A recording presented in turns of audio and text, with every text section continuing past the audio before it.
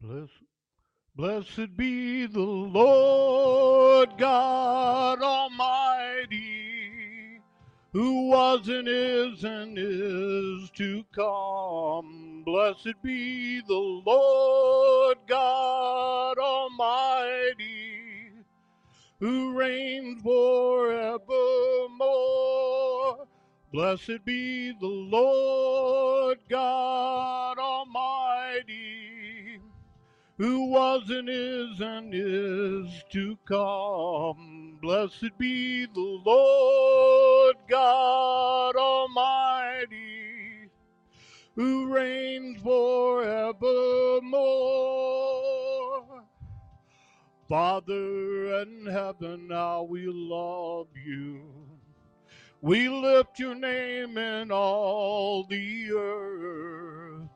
May your kingdom be established in our praises. As your people declare your mighty works, blessed be the Lord God Almighty, who was and is to come. Blessed be the Lord God Almighty, who reigns forevermore. Blessed be the Lord God Almighty, who was and is to come. Blessed be the Lord God Almighty, who reigns forevermore. Father in heaven, how we love you. We lift your name in all the earth. May your kingdom be established in our praises. As we mighty works, blessed be the Lord God Almighty, who was and is to come. Blessed be the Lord God Almighty, who reigns forevermore. Blessed be the Lord God Almighty, who was and is to come. Blessed be the Lord God Almighty, who reigns forevermore, who reigns forevermore.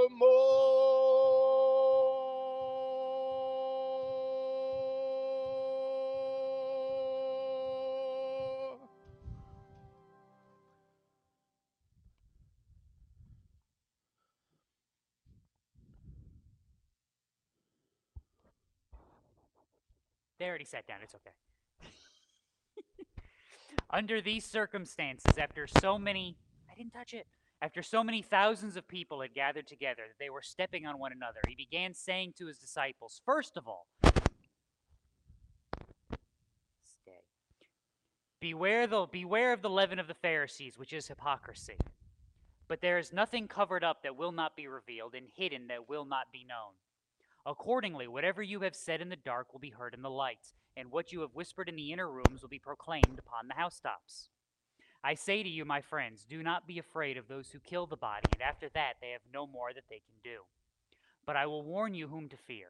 Fear the one who, after he is killed, has authority to cast into hell. Yes, I tell you, fear him. Are not 5 sparrows sold for 2 cents? Yet not one of them is forgotten before God. Indeed, the very hairs of your head are all numbered. Do not fear, you are more valuable than many sparrows. Let's pray. Lord, the more that we prove that we do not know how to run this world, the more we can be reminded that you are good and that your rule and reign is perfect. Lord, strengthen us that as we walk, we would walk trusting not in this place, but in you, your word, your work, your promises, and your coming kingdom. It's in Christ's name we pray. Amen. I will enter his gates with thanksgiving in my heart. I will enter his court with praise. I will say this is a day that the Lord has made. I will rejoice, for he has made me glad. He has made me glad, he has made me glad. I will rejoice, for he has made me glad. He has made me glad, he has made me glad. I will rejoice, for he has made me glad. I will enter his gates with thanksgiving in my heart. I will enter his courts with praise. I will say this is a day that the Lord has made. I will rejoice, for he has made me glad. He has made me glad, he has made me glad. I will rejoice, for he has made me glad. He has made me glad, he has made me glad. I will rejoice, for he has made me glad. I will enter his gates with thanksgiving in my heart. I will enter his courts with praise. I will say this is a day that the Lord has made. I will rejoice, for he has made me glad. He has made me glad, he has made me glad. I will rejoice, for he has made me glad. He has made me glad, he has made me glad. I will rejoice, for he has made me glad. I will rejoice, for he has made me glad.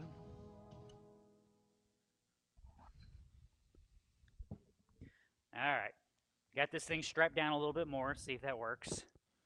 For some odd reason, this cable that's been fine for months has decided it wants to short out. So get this one tightened up, it doesn't move, no problems. And then I start bumping this one. So it won't do that as long as I don't move. Yeah. Everybody who's been here for more than 10 minutes knows the likelihood of me standing in one place for an entire service. So that's just not going to happen. All right.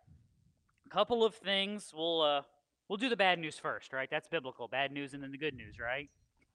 All right. So we have a handful of people sick. Lou and household are not here because they have kids in the house. Lou was waiting on a test last I heard.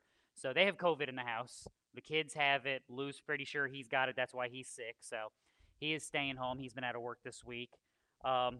Bill is pretty sure he's got it because he works at the auto auction where 3 or 4 other people do have it. One of them is Ginger's dad, Butch. He has it. So luckily, so far though, everybody's kind of got the same idea. Bill's got basically what you had, which is the headache and the sinuses and the upper ear stuff.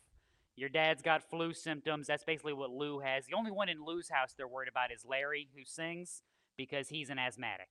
So they were going Thursday to just get a dose of steroids right off the bat, just to make sure those airways stay nice and open. So beyond that, let me see. See, I write these things down so I remember all of these. That was everybody I had on my list. So is anybody else sick we should know about? I know Levi is homesick. He was sick the other day, but he's good. But in this world, the school's like, you have to get tested, so he's getting tested. Jeff and Elena aren't sick; they're on vacation. They're alive. Did we hear from Clark? All right. We sent a message to Clark. All of a sudden, I looked over and went, wait, Clark's not here. Clark's never not here. Clark might be the only person who's here more than I'm here. So, all right, you did raise your hand, though, so somebody else is sick? Oh, there's good news on the COVID stuff? All right, let's hear it. Which we figured. I said, I joke, and I don't want to take anything lightly, so never assume that I'm like, yay, somebody's sick. But at the same token, a virus like this is going to spread. So getting through some healthy people like, your son, and even your dad is older, but he's healthy. He's a healthy adult. There's even Lou's house. Larry's asthmatic, but other than that, he's healthy. The kids are all healthy, so them getting it is actually not usually that catastrophic. It's like, yes, I get a vacation. So I joke with Ginger. So basically, what the lesson here is, we all need to go to Butch's house and have dinner, and if you want to get it and get it over with, because I've been saying since about June. Unfortunately, I think it looks like we're all going to get this at some point or another. The I hope not at the same time, but at the same token, it is spread enough. This is the one cool thing about viruses, is they don't like killing people, because if it kills you, it can't replicate. So at this point, it is spread enough that the mortality is starting to really come down. People are sick, yes, but nobody's. Well, I won't say nobody, but not as many people are dying. So that is good news. Still not thrilled. Yay, somebody's sick. But at the same token, this is not the plague, and that is good news. So this is not the the Stand from Stephen King here. All right. And they're supposed to be around the corner. So combination of weaker virus, healthier people, and good treatment. Yay! This is how medicine is supposed to work, right? Yep. All right. Good news stuff. We are attempting to get back to our regularly scheduled programming at some point this year. So with that said, the 22nd, reminder, we are having our Thanksgiving lunch after church on the 22nd. So we'll be in the gym. So you are being encouraged to bring a dish. Simple enough, right? Bring a dish. If you're coming to church that day, bring a dish, have lunch with us. I know I am cooking a turkey, and I had a couple other volunteers say that they were. I don't remember who you were, so if you remind me after the end of the service, I'd greatly appreciate it. Okay.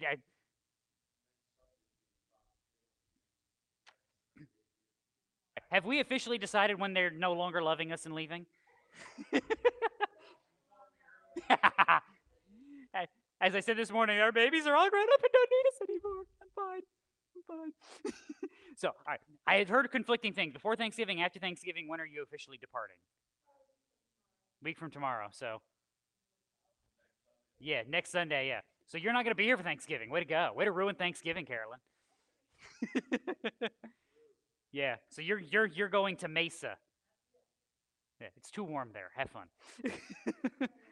See, I'm already upset because I'm going to North Carolina starting today, and it's going to be 78 degrees tomorrow, and I'm not looking forward to that at all.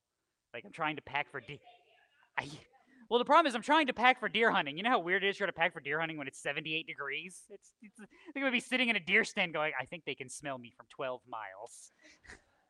It just doesn't work. So, and I'm just, and Jada wants to sit in the stand with me. Now I got to sit with a 7-year-old girl in an 80-degree deer stand. Yeah, yeah, exactly. At least if she's cold, she can cuddle up in the corner and be quiet. If it's hot, she's going to be dancing and singing and the whole bit. So, yeah, exactly. Now, the one good advantage is there is something about children. If you've never been deer hunting with children, deer don't recognize children. Like, they're almost like an anomaly. Cameron went hunting with them years ago. They were little, like 4 and 5, and Cameron went to go pick one up that she had gotten. And as she did that, the kids started throwing their stuff out of the stand. They're like, Mommy, you forgot the jackets. And they threw the jackets out of the stand, and Cameron's on the ground. Mommy, you forgot the binoculars. And there go the binoculars. You forgot my hat. And while they're doing this, more deer are coming out into the field, looking at them. So there's something about children, as young children and deer. They're just like, what is that? And Cameron's standing there holding the rifle going, this almost feels wrong. Cameron's going, leave, go away, dear. And they're just looking at her. What is that, lady? Yeah, at that point, yeah. So maybe that's what I need to do. I just need to send them out with some toys and sit them in the middle of the field and, wait for the deer to come up and play like a Disney movie. Yeah, they don't recognize the kid. It just doesn't work that way. We have gone off on a bizarre path, haven't we? All right, if you're listening online, have fun with that. All right, trivia for the week. You can see last week's answers up there this week. This is where it's going to get real fun. We're starting to get into the fun stuff. The Bible has the authority to tell us what we must do. True or false? Yeah, that one's a true one, right? Of those that attend evangelical churches once a week, 87% of the people said that was a true statement. 10% said that was a false statement. I wonder if that had anything to do with I wonder what the overlap was on the group that thought that science had disproved the Bible. I would love to see the overlap on which group was which, because how do you, because you can't be in the group that says science has disproved the Bible and then say that the Bible can tell me how to live. Like, those two things don't line up. But anyway, If you remove denominational considerations, so no attendance, no denomination, 51% of the people said that that was true, and 40% said that was a false statement. So that means 40% of the people who would identify themselves as Christians said the Bible has no authority to tell me how to live my life.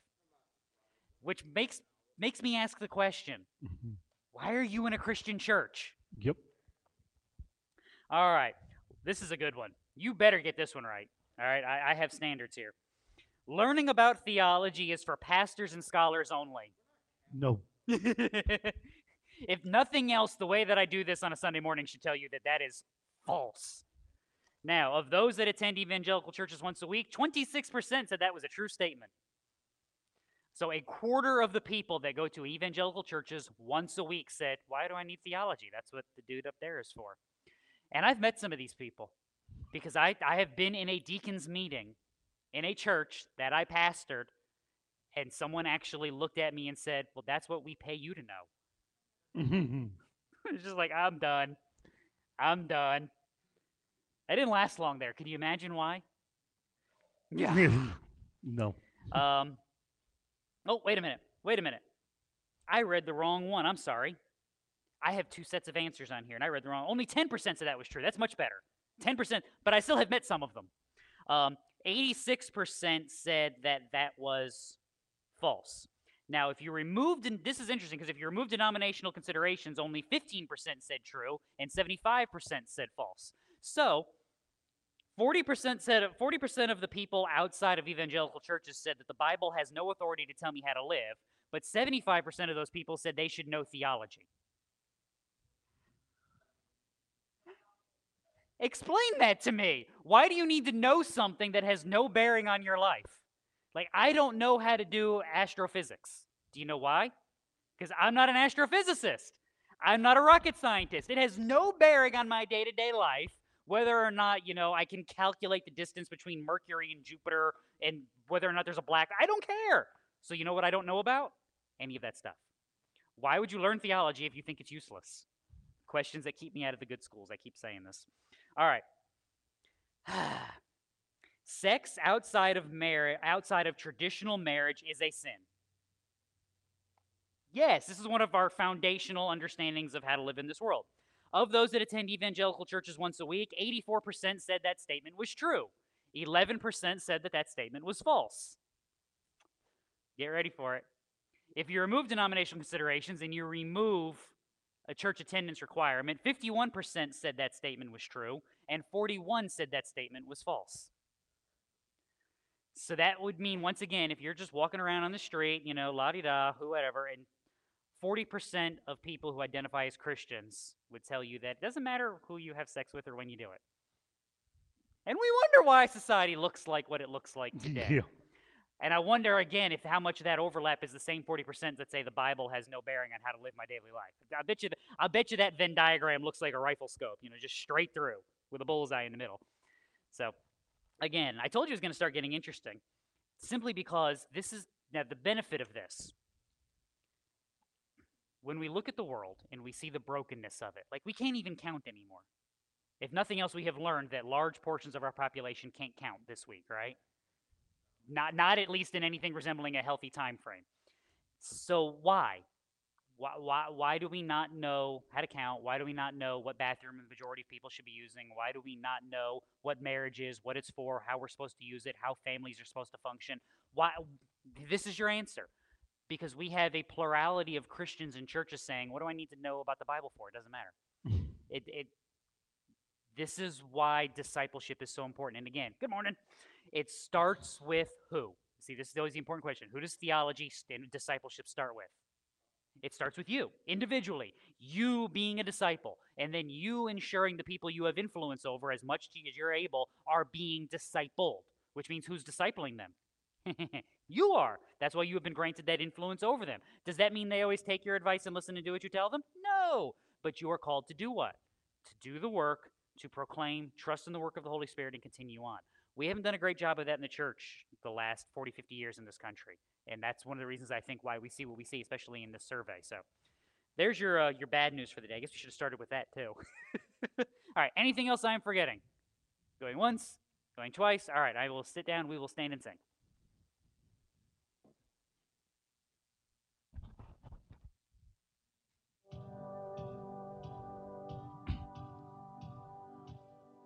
I wandered so aimless, life filled with sin. I wouldn't let my dear Savior in. Then Jesus came like a stranger in the night.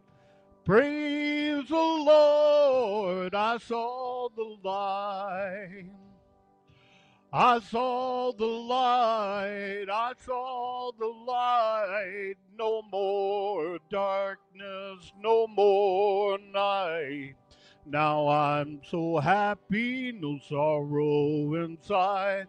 Praise the Lord, I saw the light. Just like a blind man, I wandered along.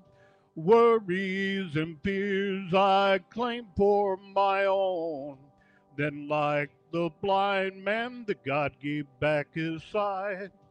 Praise the Lord, I saw the light.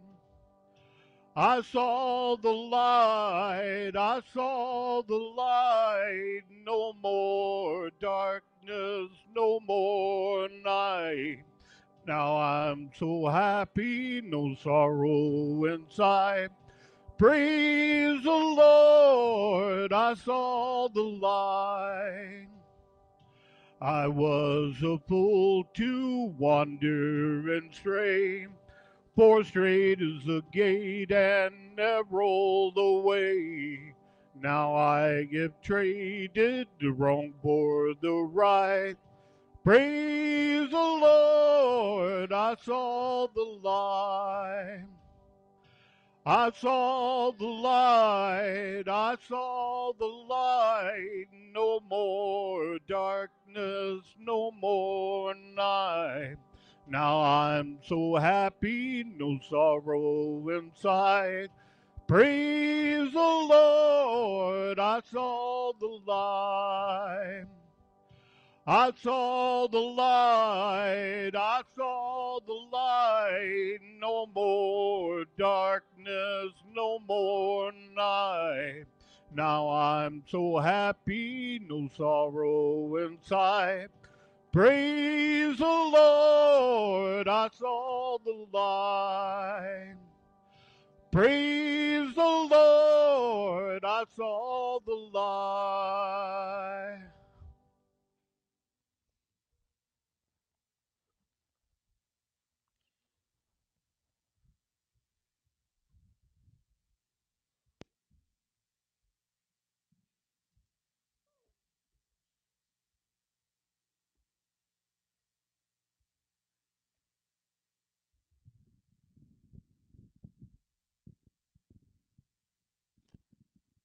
This morning I'm gonna do a traditional. It's a newer traditional one, but from the '80s. I guess today the '80s counts as tradition. I don't know, but it's called "Be Strong in the Lord." Be strong in the Lord and be of good courage. Your mighty defender is always the same. Mount up with wings as the eagle ascending. Victory is sure when you call on his name. Be strong, be strong, be strong in the Lord and be of good courage, for he is your guide. Be strong, be strong, be strong in the Lord and rejoice, for the victory is yours. So put on the armor the Lord has provided, and place your defense in his unfailing care. Trust him, for he will be with you in battle, lighting your path to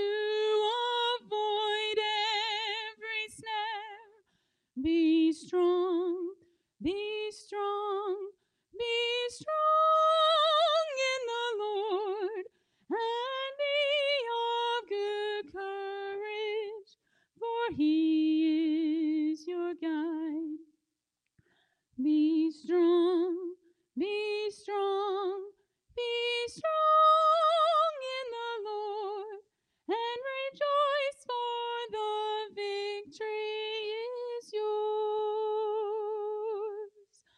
Be strong in the Lord, and be of good courage.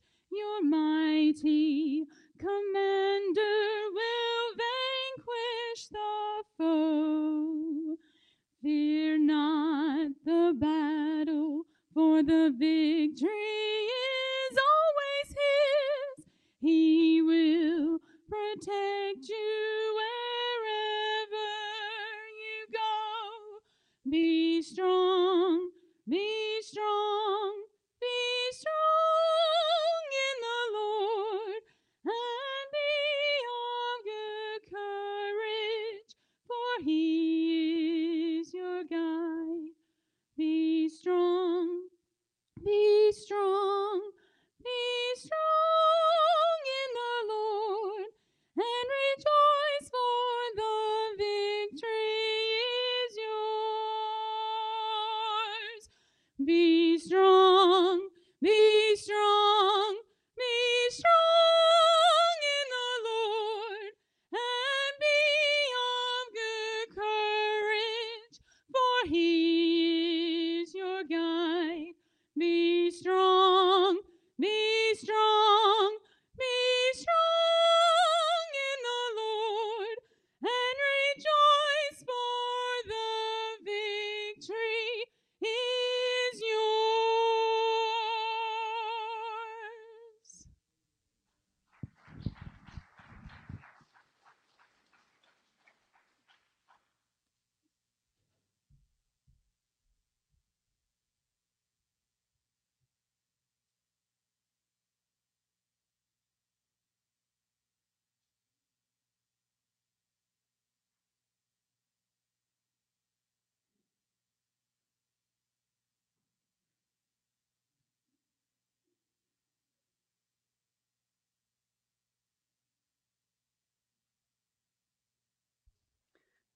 It's the only problem with kids' church. They leave the biggest kid behind. Me. Notice nobody's arguing with that. All right. We are making our way through. Let me see. This week, the 8th plague. Next week, the 9th plague. Then it's Thanksgiving. And then it's Christmas, which means you have to wait till almost January before we finally finish all the plagues and get back to Exodus. So if you're going, no more plagues, just 2 more weeks. If you're going, oh, then you got to wait. Sorry. But Christmas is always fun. We have joy with that. So, all right. Believe it or not, as we get into Exodus 10, the plagues are picking up and they are winding down, which sounds silly, but I'm going to go with it. We are moving towards the conclusion of this interaction with God and Egypt. Remember what has been going on the entire time. God demonstrating his power, not just over things, but also in places. So when the plagues are over, you will not be able to make the argument that God is God in the promised land, because he's just demonstrated his power in Egypt, and he will have demonstrated his power at the Red Sea. He will have demonstrated his power in the wilderness. He is God everywhere. How will Israel know this? It will have been shown to them. God has been doing this from the beginning. Now, what would it look like if God completely forsook your nation? So if your nation was forsaken by God, no looking at the news. That is not the answer. I don't think. I'm not going to say that definitively. But biblically, you can actually get some answers to this. You can look at things like Genesis 19, Sodom and Gomorrah. You can look at Genesis 39, the description of the destruction of Jerusalem. You could also add Exodus chapter 10 to that list. What does it look like when God has said about your nation, I have had enough? And if you remember Bill Cosby, that's when Mom is supposed to stand there with the yardstick like a samurai sword. But are we still allowed to use Bill Cosby jokes? I know he's not a nice person, apparently, but Who knew? You wonder why I tell you to look at people over the course of a lifetime? There is a perfect example. How many of you had on your bingo card in 2005 that Bill Cosby was a mass rapist? like, no, he sells pudding and makes silly faces. No, apparently he's raping every woman that has ever worked for him. See, this is why you judge a life not by now, not by 5 minutes from now, not by 5 minutes ago, but by the totality of it. So, if you are over 30, you should start praying now. Lord, give me the strength and the wisdom to finish well. Because that is the place where so many people stumble. It is at the end when all of the blessings of this world have been taken, when all of the advantages of youth and strength in life are gone, when our core being is truly revealed. And so many people wander astray because they have never been firmly grounded in God. They were grounded in something else, and the struggles of life have revealed it. Now, we haven't even got to the Exodus part yet. That was for free. So that is not part of the regularly scheduled programming. So now we will resume regularly scheduled programming by reading Exodus chapter 10, verses 1 through 20. Then the Lord said to Moses, "Go to Pharaoh, for I have hardened his heart and the hearts of his servants, that I may perform these signs of mine among them, and that you may tell in the hearing of your son and of your grandson how I made a mockery of the Egyptians and how I performed my signs among them, that you may know that I am the Lord." Moses and Aaron went to Pharaoh and said to him, "Thus says the Lord, the God of the Hebrews, how long will you refuse to humble yourself before me? Let my people go, that they may serve me. For if you refuse to let my people go, behold, tomorrow I will bring locusts into your territory. They shall cover the surface of the land, so that no one will be able to see the land. They will also eat the rest of what has escaped, what is left to you from the hail. They will eat every tree which sprouts for you out of the field. Then your houses shall be filled, and the houses of all your servants, and the houses of all the Egyptians, something which neither your fathers nor your grandfathers have seen from the day that they came upon the earth until this day." And he turned and went out from Pharaoh. Pharaoh's servants said to him, "How long will this man be a snare to us? Let the men go, that they may serve the Lord their God. Do you not realize that Egypt is destroyed?" So Moses and Aaron were brought back to Pharaoh, and he said to them, "Go, serve the Lord your God. Who are the ones that are going?" And Moses said, "We shall go with our young and our old, with our sons and our daughters, with our flocks and our herds we shall go, for we must hold a feast to the Lord." And then he said to them, "Thus may the Lord be with you if ever I let you and your little ones go. Take heed, for evil is in your mind. Not so. Go now, the men among you, and serve the Lord, for that is what you desire." So they were driven out from Pharaoh's presence. Then the Lord said to Moses, "Stretch out your hand over the land of Egypt for the locusts, that they may come upon the land of Egypt and eat every plant of the land, even all that the hail has left." So Moses stretched out his staff over the land of Egypt, and the Lord directed an east wind on the land all that day and all that night. And when it was morning, the east wind brought the locusts. The locusts came up over all the land of Egypt and settled in the territory of Egypt. They were very numerous. There had never been so many locusts, nor would there be so many again. For they covered the surface of the whole land, so that the land was darkened. They ate every plant of the land and all the fruit of the trees that the hail had left. Thus, nothing green was left on tree or plant of the field through all the land of Egypt. Then Pharaoh hurriedly called for Moses and Aaron, and he said, "I have sinned against the Lord your God and against you. Now, therefore, please forgive my sin only this once, and make supplication to the Lord your God that he would only remove this death from me." He went out from Pharaoh and made supplication to the Lord. So the Lord shifted the wind to a very strong west wind, which took up the locusts and drove them into the Red Sea. Not one locust was left in all the territory of Egypt. But the Lord hardened Pharaoh's heart, and he did not let the sons of Israel go. I promise we will get through all of that this morning. Now, a couple of things, because we're going to deal with the difficult part right off the bat. Verse 1. The Lord said to Moses, "Go to Pharaoh, for I have hardened his heart and the heart of his servants, that I may perform these signs of mine among them." This is why I say it is escalating. God is judging the people. This is judgment in action. If left to your own devices in this moment, if you were Pharaoh, what would you do? Get out! Leave, please. Who is ensuring that doesn't happen? God is. Why? Because he is judging that nation.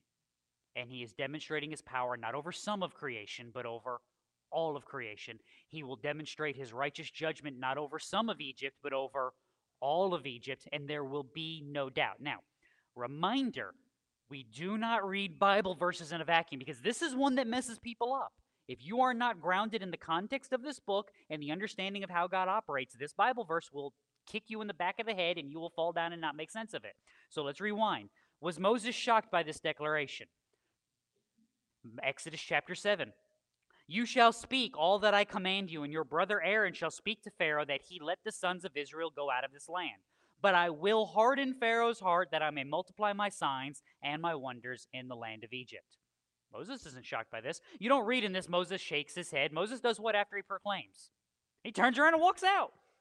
There's no doubt. There's no wonder. The apostles were not shocked when they read this. Paul helps you make sense of it in Romans 9. The scripture says to Pharaoh, for this very purpose I raised you up, to demonstrate my power in you, and that my name might be proclaimed throughout the whole earth. So then he has mercy on whom he desires, and he hardens whom he desires. You can rewind even further in scripture and go back to places like, Genesis 15. When Abraham is placed into covenant with God. At the end of that, after God has passed through the cut pieces and he has bound himself to his promises to Abraham, what does he tell him?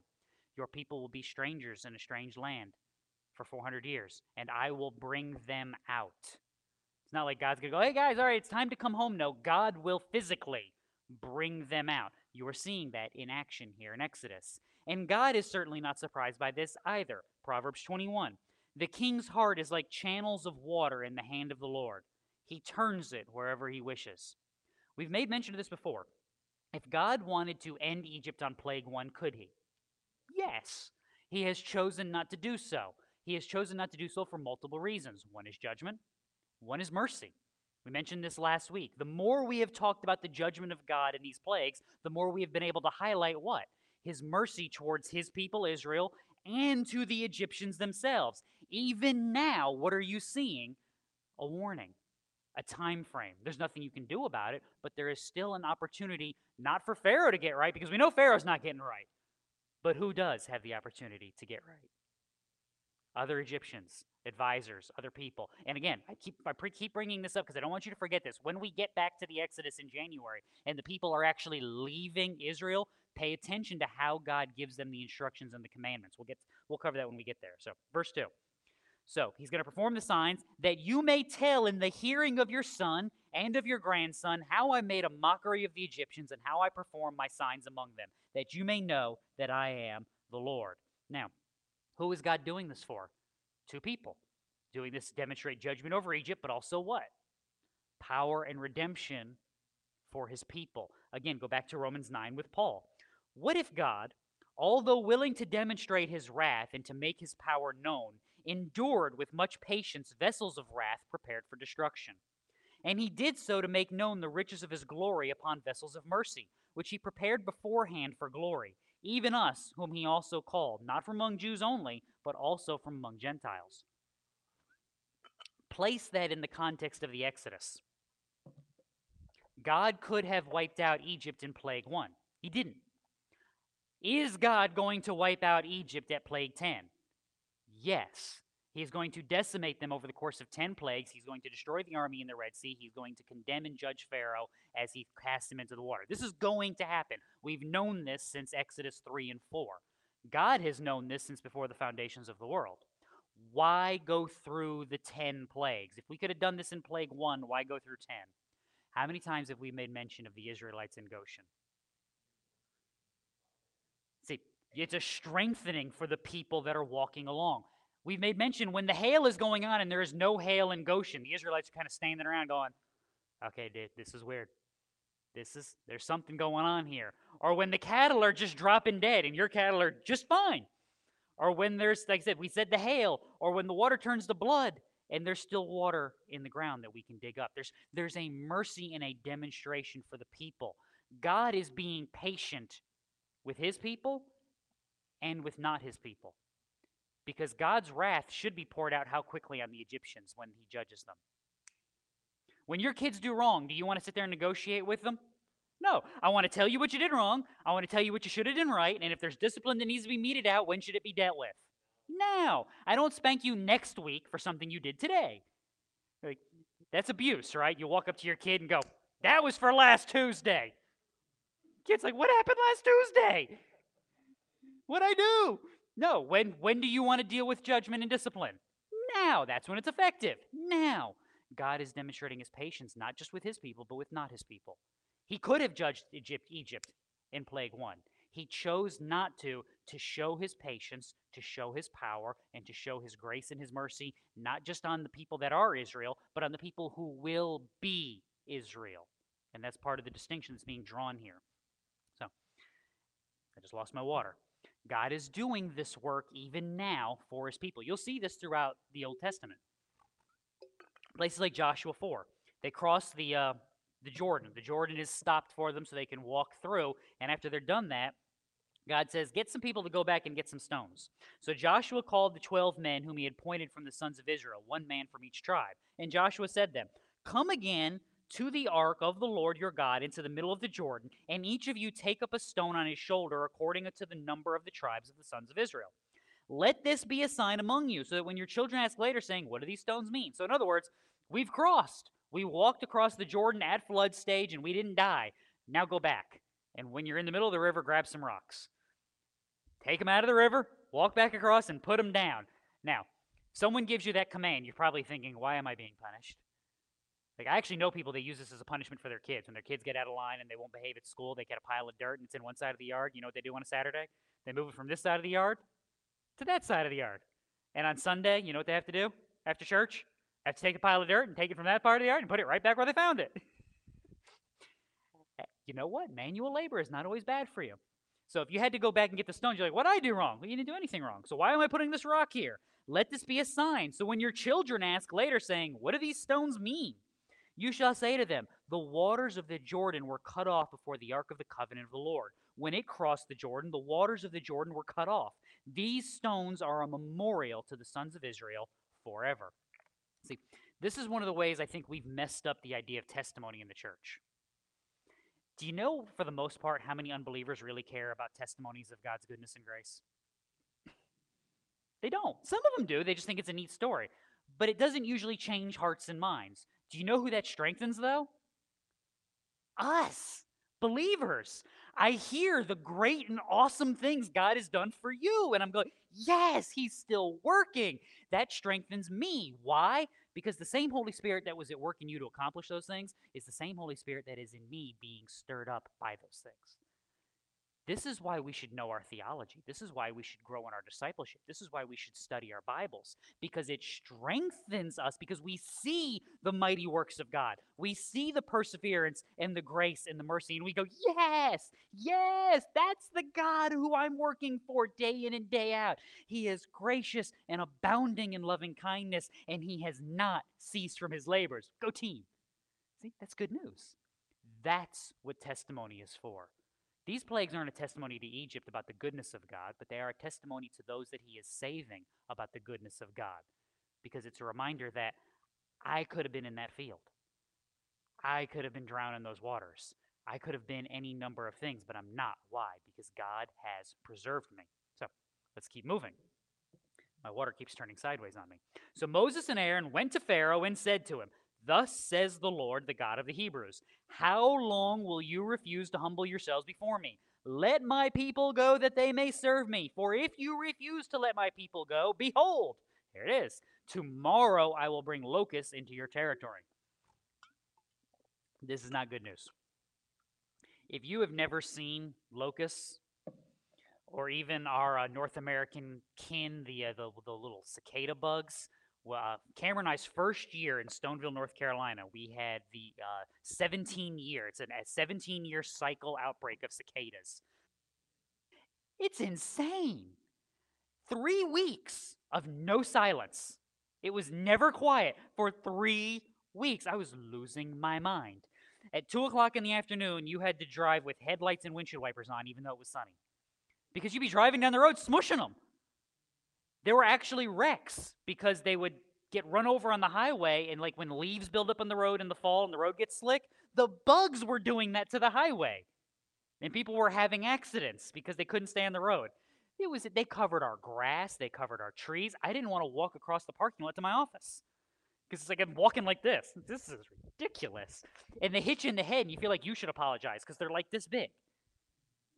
It's like somebody threw a dart at you with no tip on the end. It's like, ow. It was insane. And then the worst part was they all died one day. Literally, one day they all died. And I walked outside one morning and went, it's quiet. What's wrong? Wait a minute. It's quiet. That was interesting. This is literally biblical proportions. When we always talk about a disaster of biblical proportions, we're talking about the plagues. Now, why locusts? One, they're literally uncontrollable. Two, notice the means. The Egyptian god Set, which again, I love who names these people. God of the desert, storms, disorder, violence, and foreigners. It's almost like Catholic saints, where it's like he's the patron saint of what is it? Is it Nicholas, who's the patron saint of archers, pawnbrokers, sailors, and children? You know, like, what kind of list is that? Like, how did you get archers and children grouped together? It's kind of like that when you go into ancient religions. God of desert, storms, disorder, violence, and foreigners. I guess because foreigners come from the desert. I'm going to go with that. Now, Set did have a positive role in Egyptian mythology. Part of his job was he would occasionally go to help Ra on some sky chariot kill a monster of disorder. I'm not sure how that actually works, but you can go read the mythology. It's kind of nice. He was known as the Lord of the Red Land. Guess what the Red Land is? It's the desert land. It's the sandy stuff. Now, remember all of this description when we get to the actual locust, because it's going to become very important, and if we cover it now, then we can't cover it then, so we'll come back to it. Know this, though, like all the rest of the gods that we have mentioned, Set too is going to be defeated. So, verse 5. They shall cover, this is the locust, shall cover the surface of the land, so that no one will be able to see the land. They will also eat the rest of what has escaped, what is left you from the hail. Remember, the hail didn't destroy all the crops because some of the crops were not in bud yet. They will eat every tree which sprouts for you out of the field. Your houses shall be filled, and the houses of all your servants, and the houses of all the Egyptians, something which neither your fathers nor your grandfathers have seen from the day that they came upon the earth until this day. And he turned and went out from Pharaoh. I mean, I love that. Proclaims this great disaster, and he's like, no bye, no bite me, no or else, just finish talking. He gone. All right, what just happened? Now, notice this, though. When I say the plagues are escalating, what's left? Like, if locusts come and consume the rest of the crops, we've messed with the water, we've messed with the cattle, we've messed with the... What have you got left? Like, you're Job sitting at home scraping yourself because you had boils, too. I mean, this is... There's nothing... At what point, or maybe I should say this, at some point, don't you have to figure, God's running out of things to take away from me? What does that mean? Yeah, I'm next. Like, it's like being out someplace with a group of people. It's like those bad horror movies. There's like 8 when they start, and then somebody gets one of them. And after a while, you're like, the odds of me getting out of here are starting to get very slim because they're running out of people you can get besides me. Yeah, this is what's going on. This is intentional. Time is running out. Isaiah 55, God is demonstrating about himself. Seek the Lord while he may be found. Call upon him while he is near. Let the wicked forsake his way, the unrighteous man his thoughts. Let him return to the Lord. He will have compassion on him, and to our God, for he will abundantly pardon. Let me put it this way. If you're an Egyptian connected to Pharaoh's court, do you think you'd be examining house prices and property values in Goshen right about now? Like, we stuck them over there because nobody really likes Goshen, but it's kind of looking like prime real estate right now. There's no hail, there's no locusts, the cattle don't drop dead, they don't have frogs. I mean, this is kind of looking like a sweet deal here. If you did that, what would you be saying? Because remember, this is why I keep pointing out the pantheon of Egypt and the gods of Egypt that Yahweh is taking out. This is not just a repudiation of the people of Egypt. It is not a repudiation of their culture. It is a repudiation of their worship. To say I'm going to leave Egypt and flee to the safety of Goshen is to say I'm going to leave Egypt. I'm going to leave Set and Isis and Hathor and all of these fake people we've made up, and I'm going to flee to the protection that Yahweh himself has provided. I'm getting out while there is still time. We mock the crazy guy on the side of the street, you know, the one with the beard and the long hair and the sandwich board. But if you're going to write the sandwich board and make a joke, what does it say?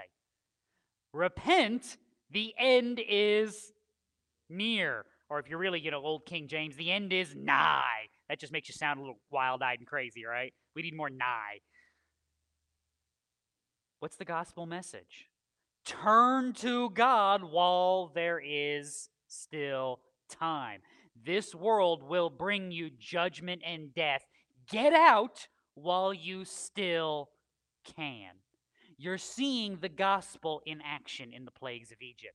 There is no new salvation. You are seeing Yahweh in his patience preserving even the people of Egypt and progressing through so that those whom he will be saving out of Egypt will come to him. They will flee to safety. 2 Corinthians chapter 5. We must all appear before the judgment seat of Christ, so that each one may be recompensed for his deeds in the body, according to what he has done, whether good or bad. Christian, is that good news for you? It's a trick question, sort of. Do you want to be judged based on whether or not your deeds are good or bad? I don't. I certainly don't. Because you know what I know? I can quote Paul from Romans 7 and go, that's me. See, the good that I want to do, I don't do. And the things that I don't want to do, I'm like, how did I end up doing that? And you're standing in the middle of your sin going, how did I get here? Like, there was no sign, there was no road post, and all of a sudden I'm in the middle of knee-deep sin, and I don't know what happened. No, I don't want to be judged for my works. And that's the goodness of the gospel, is I'm not. Is in Christ I'm judged for his works, and his works are good. See, this is why we can proclaim salvation to a lost world. Because it's not, you know, God's going to judge works whether they're good or bad, and yours stink. Mine, on the other hand, I got this. No, I don't got this. My good works are only good because they are offered in Christ. Christ is what makes my works good and acceptable to the Father. The warning of your judgment being good or bad, your works being judged as good or bad, is that all our works are bad, but Christ is good. That's again why our gospel call is not, hey, join us and you'll get it right. It's no, we're all terrible at this, but that God is amazing and a gracious, loving Savior that saves and works even amongst the least of these, and that no matter what the sin may be, the mercy and grace and blood of Christ covers it. That's the message we proclaim. If they think we're better than them, we have done something terribly wrong, and we have missed it. And that is why we, again, have to be careful where we stand. Yes, there's a judgment coming. I have no doubt. Yes, there will be judgment based on our works. No doubt. My works aren't good because I made them good. They're good because Christ has made them good. So, by example, Moses storms out. Aaron goes with him. Pharaoh's servant said to him, how long will this man be a snare to us? Let the men go that they may serve the Lord their God. Do you not realize Egypt is destroyed? Like, because think about this. Give these guys some credit right now. Moses comes in and says the water turns to blood. What's going to happen? The water turned to blood. There's going to be frogs. What happened the next day? There were frogs. There's going to be flies, and there were flies. There's going to be gnats, and there's gnats. The cattle are all going to drop dead, and the cattle all drop dead. There's going to be boils, and there were boils. You know, at some point, there's a wise man in Pharaoh's court going, you know, every time these two jokers show up and say, hey, something bad is about to happen, doggone it, something bad happens. And it's always the thing that they said. Notice the terminology. Egypt is destroyed. We're done. This is happening. Locusts are going to come. They're going to eat what's left of our stuff. And what are we going to have left? We'll have a whole bunch of Israelite slaves. What cattle are they going to tend? What crops are they going to harvest? I mean, what are we going to do? We're going to kill them so that we can eat because we can't compete with them for food. And this whole thing started because the Israelites outnumbered the Egyptians, and the Egyptians were afraid they would rise up and kill them. So when it comes down to like the Hunger Games and it's time to battle out over the food, who's going to win? The Israelites. There's more of them than us. They're going to kill us, take all our food, what little food we have left. Let them go. This is wisdom in action. Go team. Proverbs 11, where there is no guidance, the people fall. But in abundance of counselors, there is victory. Yay! See, people are starting to get it. Now remember, these are the people amongst whom God is still preserving. What do we know about Pharaoh? Pharaoh's being judged. Pharaoh is being judged. You ever wonder why you can talk to somebody? It doesn't matter how many times you proclaim the gospel. It doesn't matter how many times you prove the mercy of God. It's just like, it's like it lands on the wall behind them. Nothing sinks in. Welcome to Pharaoh. Yes, if you ask me, there are people in this world that God has determined that he is judging. The Bible is clear on this. You're seeing an example of it with Pharaoh. I'm not comfortable with that. I don't like it. Because I'm a sinner, and I recognize that I'm not a worse sinner than they are. And I'm judging based on me. And if he gave me grace, you know what I want him to give them? The same grace. Because they're no worse than me, and I might actually be worse than them. You know what we both are before God? Yeah, we're about big.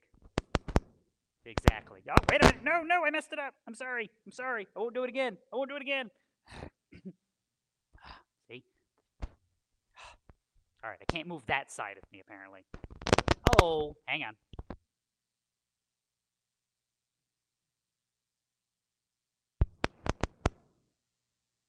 All right, if I stand like this the rest of the day, it'll be fine, right? You're good with this, right? I just look like I've broken something. All right. What was I saying? It's like it's the sound system just fries your brain completely. No, we don't judge the world based on a comparison to us. I'm not the standard. See, Christians, we have a tendency to do this backwards. We have a tendency to go, well, I'm not that bad because look at them, or I'm not that bad, look at them. What we fail to remember is that, no, we're all bad because look at him. At the same token, we go, well, why did they get judged? They're not that bad. Look at me. Wrong standard, Christian. Look at him. And we have to remember, what does every human being that has ever walked this earth deserve, barring Christ? We deserve judgment. It is by the grace of God that any have been saved. So yes, God is pouring out his judgment on Pharaoh. That will be obvious as we continue working through this chapter. But in the midst of that, he is also pouring out his mercy and his grace upon Israel and upon the Egyptians that he will bring out of Egypt when he takes Israel out. So, verse 8. In light of this counsel, Moses and Aaron were brought back to Pharaoh, and he said to them, I didn't touch it. He said to them, go serve the Lord your God. Who are the ones that are going? Is that an admission of defeat? Go and serve the Lord your God. Who's going? Just out of, curiosity. Remember how this all started. Negotiations. Exodus chapter 3. Moses is supposed to do the signs before the elders of Israel, and they will pay heed to what you say, and you, with the elders of Israel, will come to the king of Egypt, and you will say to him, the Lord, the God of the Hebrews, has met with us. So now, please, let us go a 3 days' journey into the wilderness that we may sacrifice to the Lord our God. I didn't do anything. I didn't even breathe. Okay.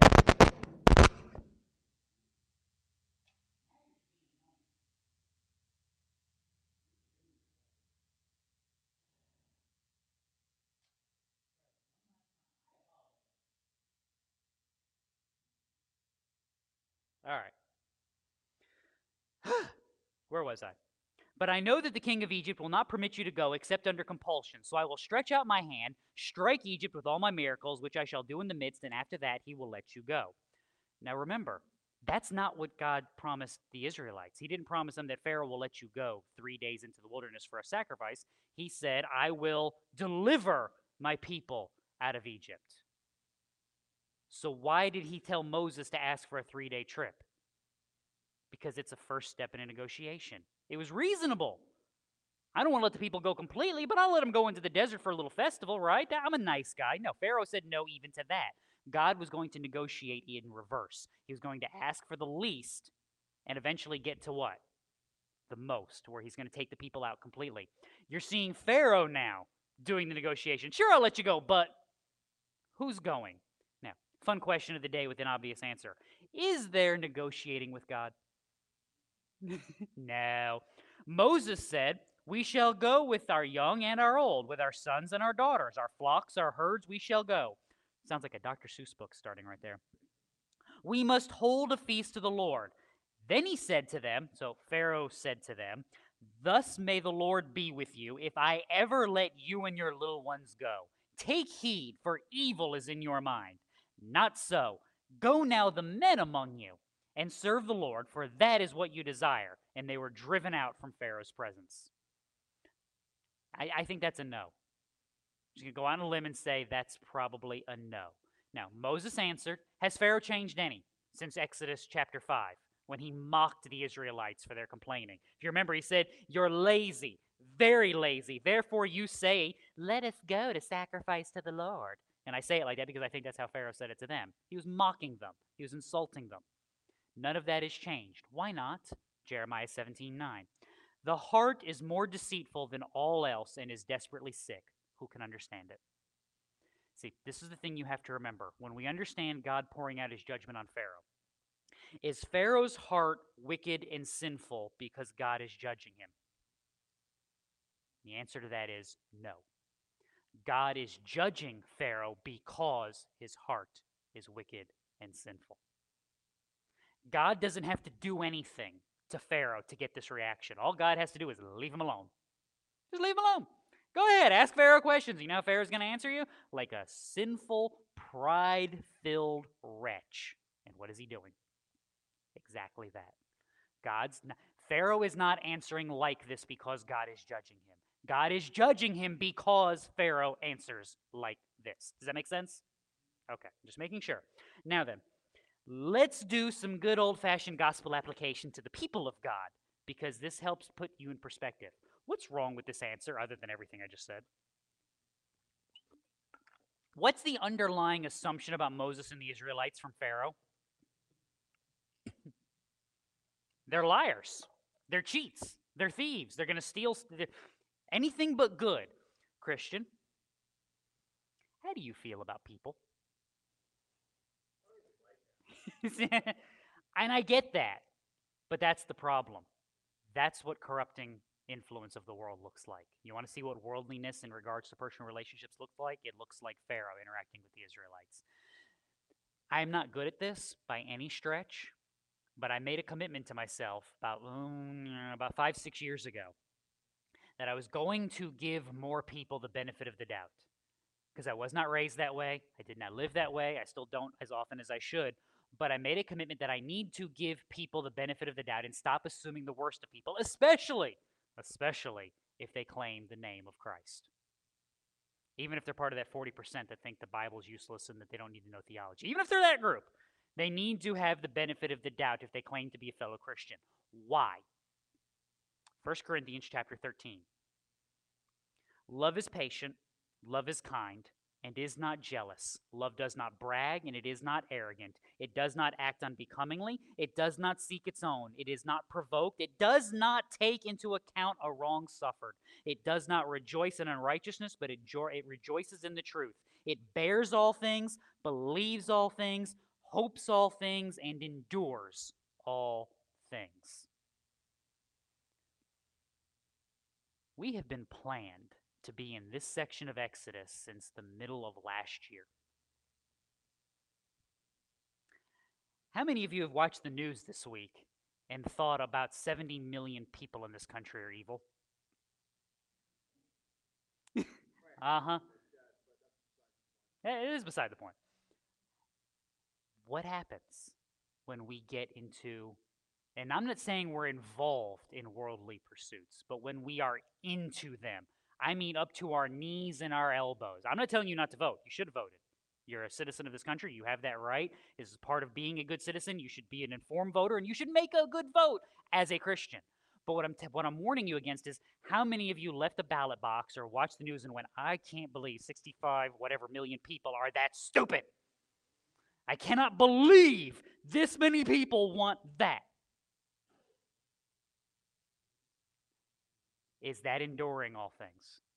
Is that hoping all things? Now, why do I bring that up? And by the way, you know who is just as guilty of that as you are? Me. John 13. A new commandment I give to you, that you love one another, even as I have loved you, that you also love one another. By this, all men will know that you are my disciples, if you have love for one another. Now, disagree sharply. Disagree truthfully. Stand unapologetically upon the truth of Christ. Cast a ballot in the name of Christ. Live and proclaim your life in such a way that there is no doubt where you stand and why you stand there. Amen? Do not fall into the trap that the people that disagree with you are the enemy. They are not. They are the prize. The prize that by our good works, by our proclamation of the truth, and by our testimony of the righteousness of God that we seek to win. They are deceived. They are deceitful in heart. They are wicked in their thoughts and minds. Absolutely. But that is because of whom they serve. And the gospel of Christ can change that. It changed me.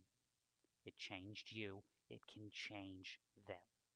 No matter how judgment is poured out. Now, this is important in our world today because, look, I'll just be honest. We're going to be asked to accept some real interesting things in the next few years, okay? Regardless of who wins whatever election. Somebody's going to look at you and go, look! And you're going to go, no. No. And you should say, no. They are not the enemy. Our war is not against flesh and blood, but against the prince and power and the principalities of this world, the ruler of this world. That's why our weapons are not of this world. We are protected by faith. We are grounded by the grace of God. We wield a weapon that is a book. And that doesn't mean you hit people with it. I know that's been my joke for years. Like, when in doubt, get a bigger Bible. Start working on that forehand. No, that's not what I mean. We wield the weapon because it is what cuts and severs. The Holy Spirit working through the words that testify to Christ is what separates soul and spirit. If we fail to wield that, we have fallen into the trap of this world. We have abandoned our foundation, and we have lost the weapon that truly changes. So, once again, I'm going to say this. Stand unapologetically upon the truth. Proclaim it loudly. When whatever side that is does what is wicked, you say, that is wicked. But know that they are not the enemy. The power behind them is, and we seek to win hearts and minds by the proclamation of the truth of Christ. And there's a difference between you idiots and that is wrong. Understood? And again, speaking to me as much as I'm speaking to you, because this is the danger of the world. I've asked you this 1,000 times. We'll probably ask you 1,000 more. What in this world is going, you're just not godly enough. You need to, to be grounded more in the Holy Spirit and to be guided by Christ. You should go to church more. When was the last time somebody had stopped you at Walmart and been like, you just need more Jesus in your life? No, they probably ran into you with their cart, and told you, you're going the wrong way down the aisle. And you just leave me alone. I want to leave. I want to go home. They are not the enemy. They feel like it some days. They are not the enemy. So, verse 12. The Lord said to Moses, stretch out your hand over the land of Egypt, for the locusts, that they may come upon the land of Egypt and eat every plant of the land, all that the hail is left. So Moses stretched out his staff over the land of Egypt, and the Lord directed an east wind on the land all that day and all that night, and when it was morning, the east wind brought the locusts. Now, why do it like that? What's east of Egypt? How many of you are geography pros here? There's really only two major geographical features east of Egypt. There's the Red Sea. Locusts don't come from the sea, so that's out. And there's basically desert. Lots and lots and lots of desert. So the locusts came from where? The desert. That's why east wind blows them up, blows them over the sea, and drops them in Egypt. Who's god of the desert? Set. Who's god of chaos? Set.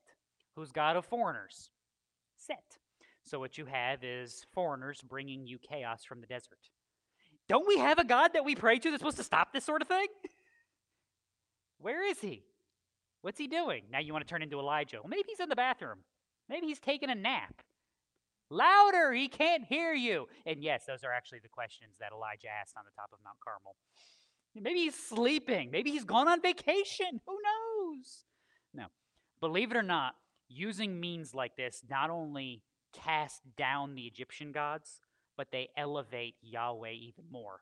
Remember Colossians 2 from a couple weeks ago? When you were dead in your transgressions and the uncircumcision of your flesh, he made you alive together with him, having forgiven us all our transgressions, having canceled out the certificate of debt consisting of decrees against us, which was hostile to us. He has taken it out of the way, having nailed it to the cross. And when he had disarmed the rulers and authorities, he made a public display of them, having triumphed over them through him. Remember we made mention that Paul talking about that victory psalm of David, how you would parade your redeemed captives before your city and how you would parade the defeated enemy before the city when you return from victorious. That's what God does with Jesus in Colossians 2. He parades the defeated sin and the redeemed people before God to celebrate their redemption. That's what these locusts are. See, if the Egyptians had gone to bed that night and just woken up the next morning and there were locusts everywhere, where did they come from? It's a trick. It's magic. Something happened. But when you can watch them coming, and you see them coming from the desert by the hand of the foreigners, being blown by the wind, like you have deities that are supposed to control all of these things. What do you now know about those deities? You either know they're not real, or they just got whooped. Either way, that's not good for you. This is the victory parade in action. God is demonstrating there is no doubt what is going on.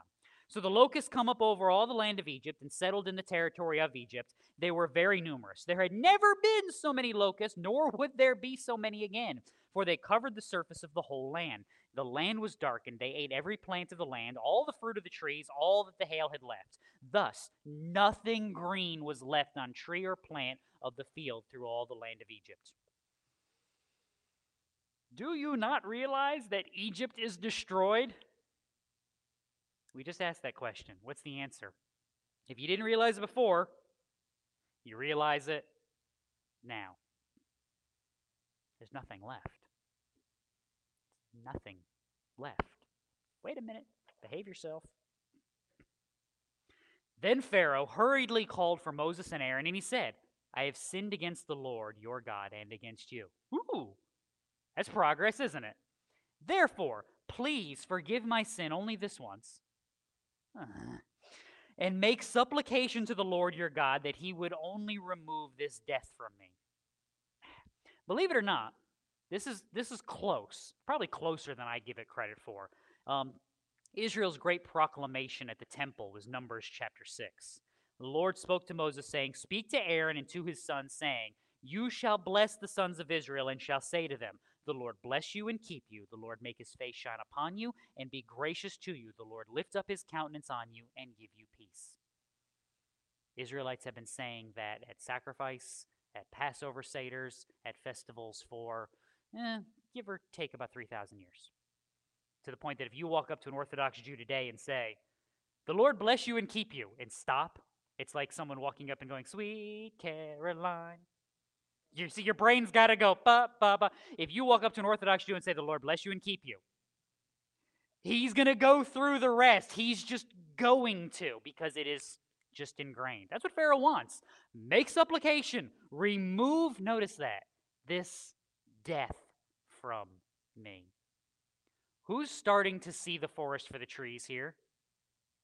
Pharaoh. people are dying. Crops are gone. There is no future. And the only one that seemingly has any power and authority to do anything about it is this Yahweh you keep talking about. So do me a favor. Go ask. So Moses went out from Pharaoh and made supplication to the Lord. I'm adding Moses because, again, the he's get confusing because they just keep using he in Exodus, and it's annoying. Moses went out from Pharaoh and made supplication to the Lord. Why? Well, for starters, isn't that what the man of God is supposed to do? Like when someone walks up to you and goes, pray for me, do you go, no, I will do no such thing. Get away, ew. No, see, you're laughing. We don't do that. Why? Because I'm a Christian and I pray. So when you say, pray for me, hey, that's a win. Now I know what to pray for. Because if you're like me most days, you're not a great prayer. You're like, hey, I got something now. I can add this. Now I know what I should be praying for because you asked. So the man from God should do what? He should pray. But remember, is that all Moses is? Is Moses just this plucky little prophet that God picked up and put down someplace? No, he's serving a purpose in the bigger story of Scripture. Moses isn't just the man of God, he's the man from God. John chapter 6. Jesus said to them, I am the bread of life. He who comes to me will not hunger. He who believes in me will never thirst. But I said to you that you have seen me, and yet you do not believe. All that the Father gives me will come to me, and the one who comes to me I certainly will not cast out. For I have come down from heaven not to do my own will, but the will of him who sent me. This is the will of him who sent me, that of all that he has given me I lose nothing, but I raise it up on the last day. For this is the will of my Father, that everyone who beholds the Son, believes in him, will have eternal life, and I myself will raise him up on the last day. See, Moses has to pray for Pharaoh and make supplication. Not just because he's being nice, but because he's a picture of Christ. And Pharaoh has come to him and said, please make supplication to God.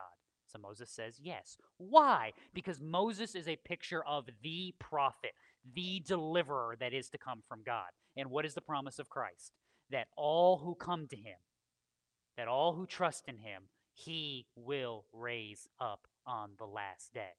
Not some of them, not most of them, all of them. That's why I warned you to pray, God, let me finish well. Because if I walk away now, you know what I know? I never actually came to him. And if I live a life that dishonors him, then I'm not walking in him, which means he's not raising me up because I'm not his. But if I am his, I am secure. If I am his, I have no doubt. If I am his, I will persevere because he will bring me kicking and screaming if he has to across that finish line because that is the work that he does. All that the Father has given me, I will raise up. So, verse 19. So the Lord shifted the wind to a very strong west wind, which took up the locusts and drove them into the Red Sea. Not one locust was left in all the territory of Egypt. I think we had a wind like that a couple months ago, didn't we? Just kind of blew everything out into Indiana, into Lake Michigan. Anyway. Now, does God listen to Moses? Yes. Why? Because again, Moses is a picture of the work that Christ will do. Why are your prayers heard by God? Because Christ is seated at the right hand making intercession. Why are your concerns God's concerns? Because you are Christ's, and Christ belongs to God. Therefore, you belong to God. This is one of those other theology ones that we don't like to talk about, but this is why I don't encourage unbelievers to pray. Nobody's listening. I mean, God knows that they're praying, but they don't have an advocate before the Father if they do not have Christ. Without Christ, your prayers are useless. With Christ, they are of infinite value. We don't like to think about that because that really takes everything off of me, doesn't it?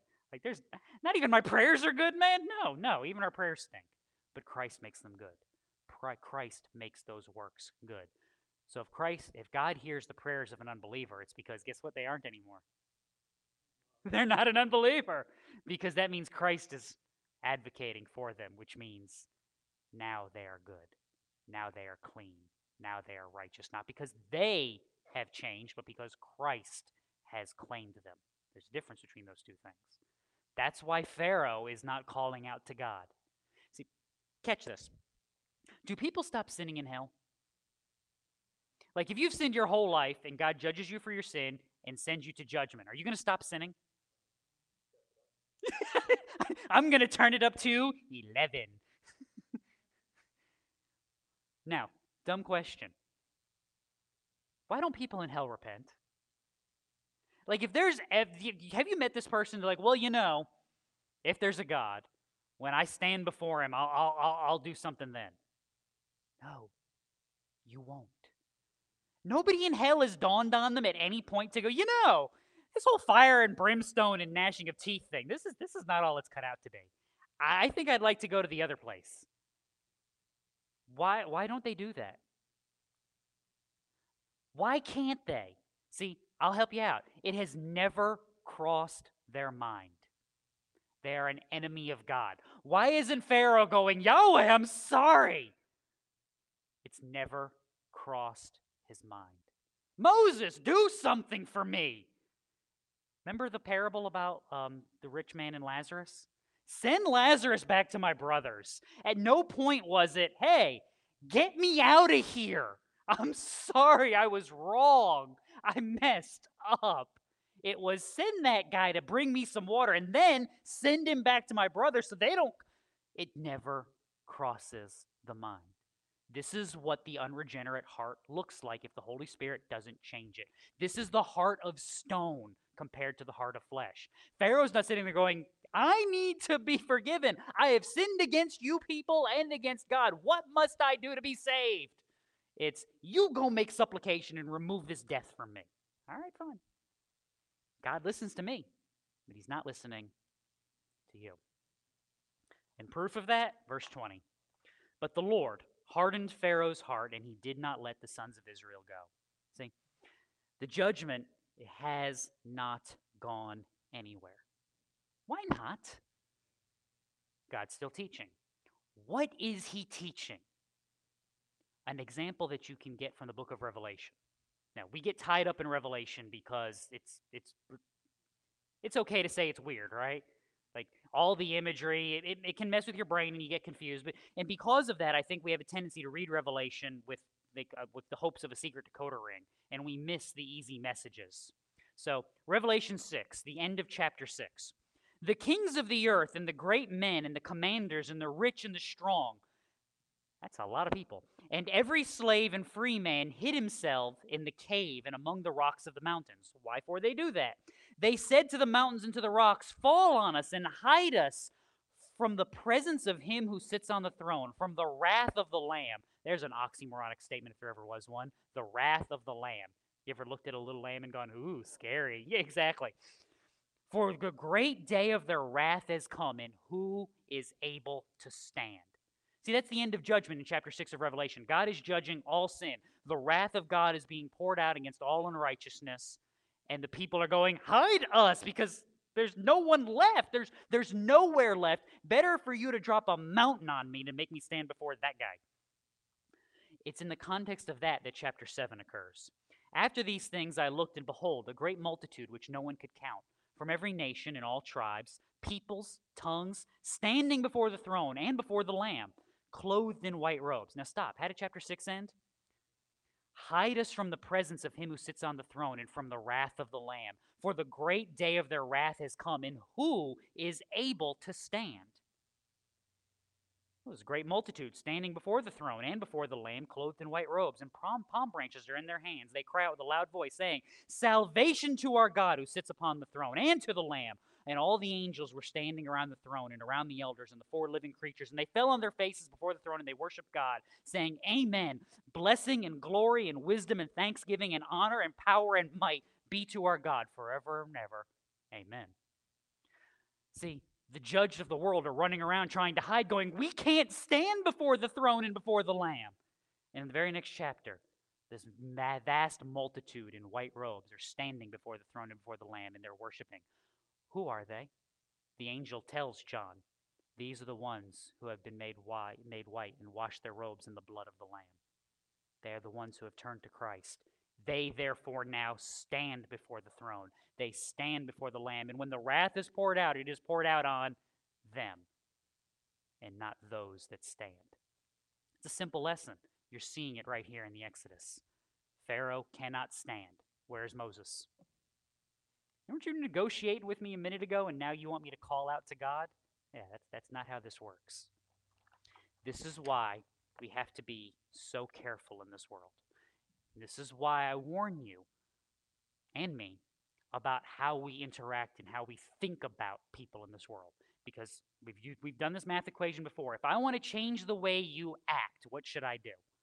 See, we have a bad habit of thinking that what I need to do is get some rules and some laws so that you can't do the stuff that's not good for you. No. If I want to change what you do, I need to change how you think. And in order to change how you think, I need to change what you want. So when I look at the world and I see them doing things that are just against common sense, against the words of Scripture, and against the dictates of God and the mercy of Christ, they don't need my anger. They don't need my violence. What they need is a change of heart. They do those things because they think they're good because they want them.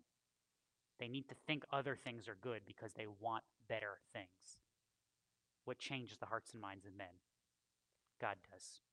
The Holy Spirit is the only thing that changes the hearts and minds of men, and he uses the means of the gospel message preached to the nations.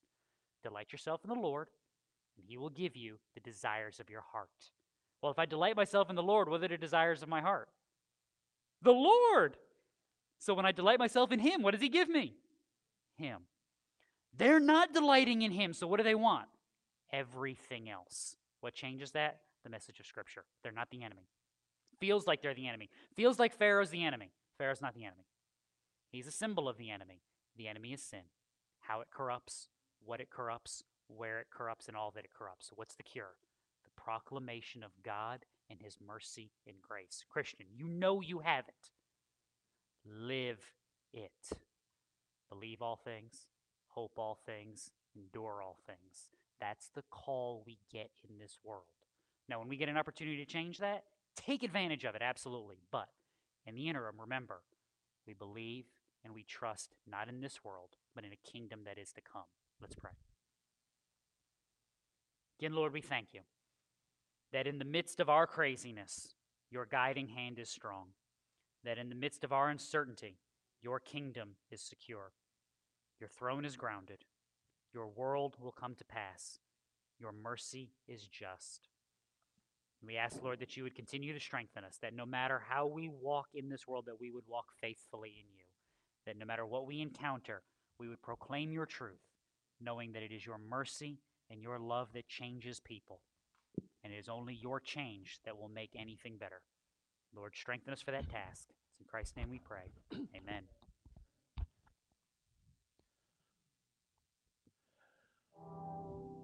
Give thanks with the grateful heart. Give thanks to the Holy One. Give thanks because he's given Jesus Christ, his Son. Give thanks with the grateful heart. Give thanks to the Holy One. Give thanks because he's given Jesus Christ, his Son. And now let the weak say, I am strong, and let the poor say, I am rich, because of what the Lord has done for us. And now let the weak say, I am strong, and let the poor say, I am rich, because of what the Lord has done for us. Give thanks with the grateful heart. Give thanks to the Holy One. Give thanks because he's given Jesus Christ, his son. Give thanks with a grateful heart. Give thanks to the Holy One. Give thanks because he's given Jesus Christ, his son. And now let the weak say, I am strong. And let the poor say, I am rich, because of what the Lord has done for us. And now let the weak say, I am strong. And let the poor say, I am rich, because of what the Lord has done for us. Give thanks.